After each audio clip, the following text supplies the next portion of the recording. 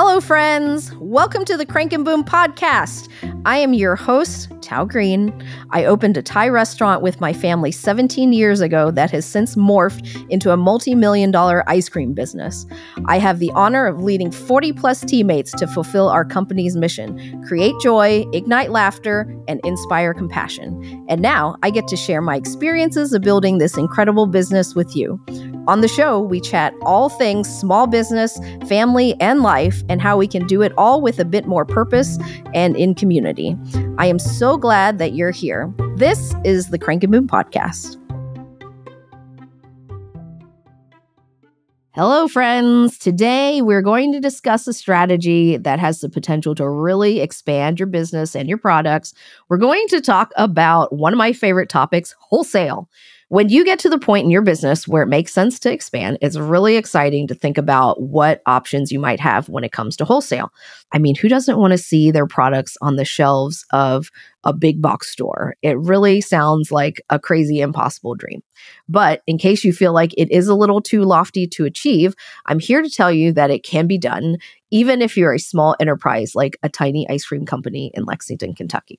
In this episode, I'm going to give you an overview about what it's like to get into wholesale, the good, the bad, and the ugly. So let's get into it. The idea of getting into wholesale is very dreamy, right? The idea of seeing your product on a shelf is so exciting. And when we started, that was one of my big lofty dreams. I remember very vividly thinking, that is just like crazy talk. It just very much felt impossible.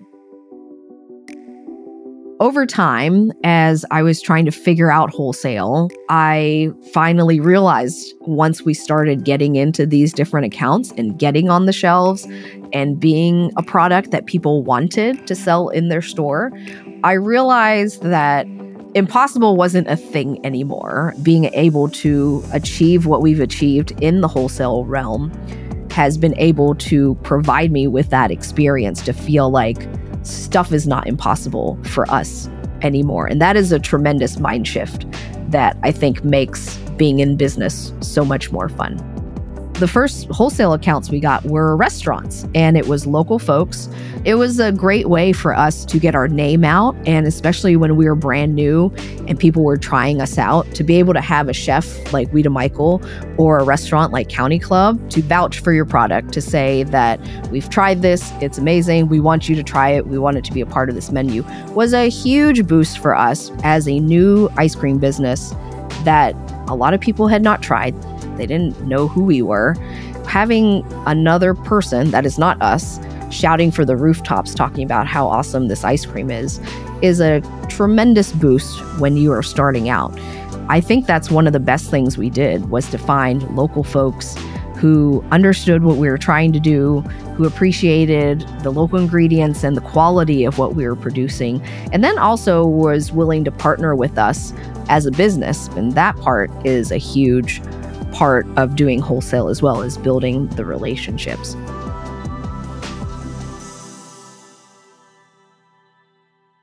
I'm going to go through what I feel like in our experience over the last 10-ish years of what are the really good parts about doing wholesale as a part of our business, and then what are the more bad/challenging parts about having wholesale as a part of our business. So we'll just start with the good. Number one, the good part is exposure. You are expanding your footprint and your exposure to potential customers without having to build your own store. You're using someone else's real estate. You're using someone else's staff who is selling it. You are using all of those things without having to build more stores for yourself, which is great because building your own stores is expensive. Number two of the good is the brand awareness, your exposure and your ability to build your brand in connection with other brands that are aligned with your brand is great. We had so many fans from the very beginning who were our cheerleaders, people who are working in the store or people in the restaurants that we partnered with. They were our big champions. And we did a custom flavor for a restaurant once, and they literally made t-shirts of this flavor, and their servers walked around in these t-shirts with our name on it and a picture of the actual ice cream. And they made a whole thing of it. I thought that was just so cool, not just to see your logo on somebody else's menu, but to see anyone who is working in those establishments be the cheerleaders of your product. It is way better than any marketing campaign that I could ever put together, is finding those fans who can talk about your product when you're not there and can talk to people about it and get other people excited about it. Number 3 of the good is access. If we have our product in other places around town that are not our locations, the ability for our customers to access our product goes way up. Physical access and location is important. Being able to basically multiply your footprint and be in other places where it's easier to access. So if somebody can pop into Whole Foods and they can grab your product and not have to make an extra trip to your store, taking down that barrier to purchase is huge. If you've been here for a while, you know that I incorporate community in everything I do. It fuels every decision I make about my life and my company.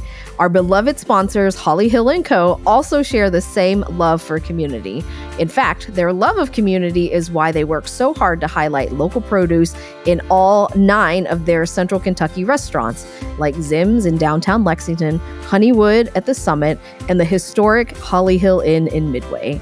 So you can experience what it means to connect the farmer and the food to your family's table. And now they've expanded their offerings to the community by opening a new cooking studio and retail store. You can take cooking classes with the very famous James Beard-nominated Chef Weta Michael herself and learn about how to make the most out of your farmer's market haul or how to craft the perfect bourbon menu. And while you're there, shop the handcrafted goods and thoughtfully curated gift sets for your friends and family. Learn more about their new cooking studio and retail store in downtown Versailles, Kentucky by visiting hollyhillandco.com.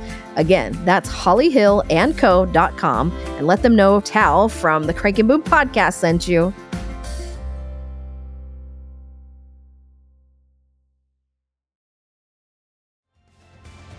When you're in the throes of managing your small business and stress levels are getting high, sometimes you just got to reach for that comfort bagel or comfort pizza. One of my favorite ways to do this is through Goldbelly. They have the best comfort foods from any region of the country and can deliver it right to your door. Whether you need ribs and pulled pork from Memphis or lobster rolls from Maine, Goldbelly curates the best of each region so you can enjoy it without any of the stress. Head to goldbelly.com and treat yourself to amazing comfort food so you can keep powering up your business. That's goldbelly.com. And don't forget to grab a comfort pint of Crank and Boom ice cream while you're there.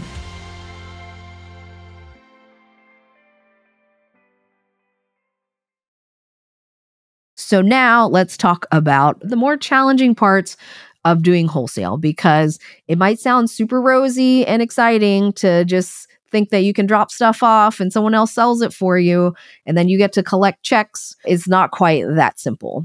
Number 1, you get less control of your customer experience.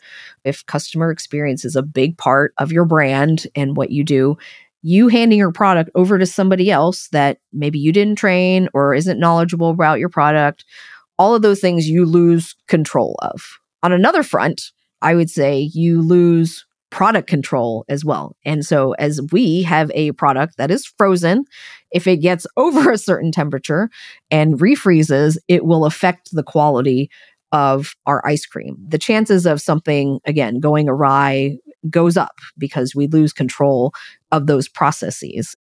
Another thing that is kind of a downside to doing wholesale is change in staffing. So when we go to a grocery store and we talk to person A, they love our product. They're real excited about it. They take good care of it. They are great at responding at questions or invoice questions or ordering. That's great. But then if that person moves on and a new person comes in, you have to rebuild that relationship, and that person might not be as excited about your product. They might not be as excited about the product mix, where they might like another brand better. And so they order more of that brand and order less of your brand. Those are the fluctuations that you just have to deal with. And again, it's not unmanageable, but it's just one of those extra things that I don't think many people think about when it comes to selling to somebody else. Adding a middle person adds complexity. It might not necessarily be bad, but it also just adds complexity. You're adding extra people you have to work with. You're adding extra processes when it comes to invoices, deliveries, marketing, all of those things. It just adds to whatever you're already doing. So that is just something to consider as you're thinking about going in wholesale. We've chatted about the good and the bad and talked a little bit about our history in the last 10-ish years with wholesale. So for you, how do you know when you're ready to do wholesale? Or should you do wholesale or should you not do wholesale? I've got a few little tips on what I think are important to assess when it comes to thinking about adding that branch of your business. One, do you have time? Because it is very time consuming. It just takes a lot of relationship building to get into wholesale. It takes a lot of emails. It takes a lot of calls. It takes a lot of time being on site, pitching meetings. It just takes a lot of time. And so if you are already working in your business 100 hours a day, it might not be the best time for you to try to branch off and do this other new thing. But if you're in a space where you're ready to roll, it might be a great time to do it.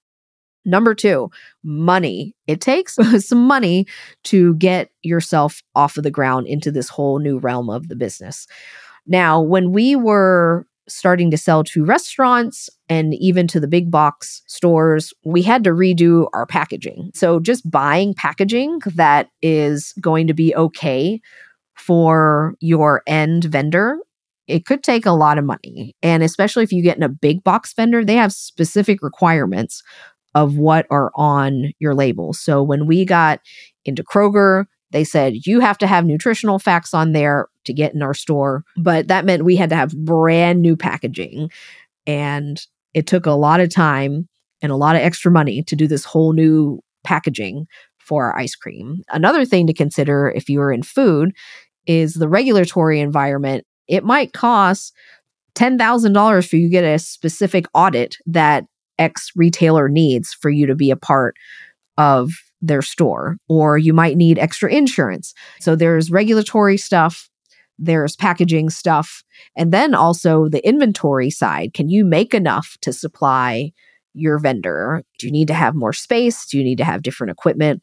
All these things cost money. So that is something to definitely think about.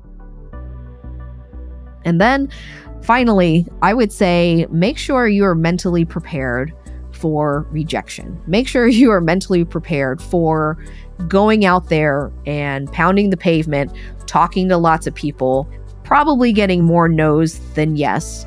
Are you mentally prepared for that? Because again, if you're already working 100 hours in your own business and you have no mental space for anything else, now might not be the best time for you to take on this new thing. But if you are ready to rock and you are in that hustle mindset and you're ready to take on the world, then I say absolutely go for it. It is what has built our business. It is what has made us who we are. I'd say there's more benefits than not, but I think that depends on who you are, what's your personality, and what are the things that you have as goals for your own business.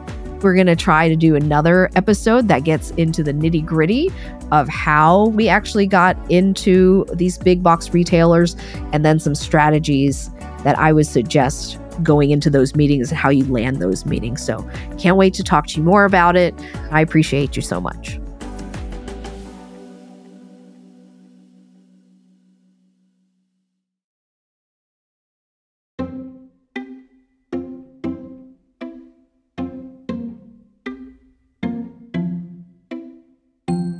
Thank you so much for listening to the Crank and Boom podcast. If you want business advice and tactics like this every week, click that follow button wherever you listen to your podcast so you never miss an episode with us. Also, if you like what you heard today, it would mean so very much to me if you would leave us a review that helps other people find us. Leave a note on what topics you want me to cover more of because we would love to hear from you. I can't wait to meet you here again very soon. Until next time, peace.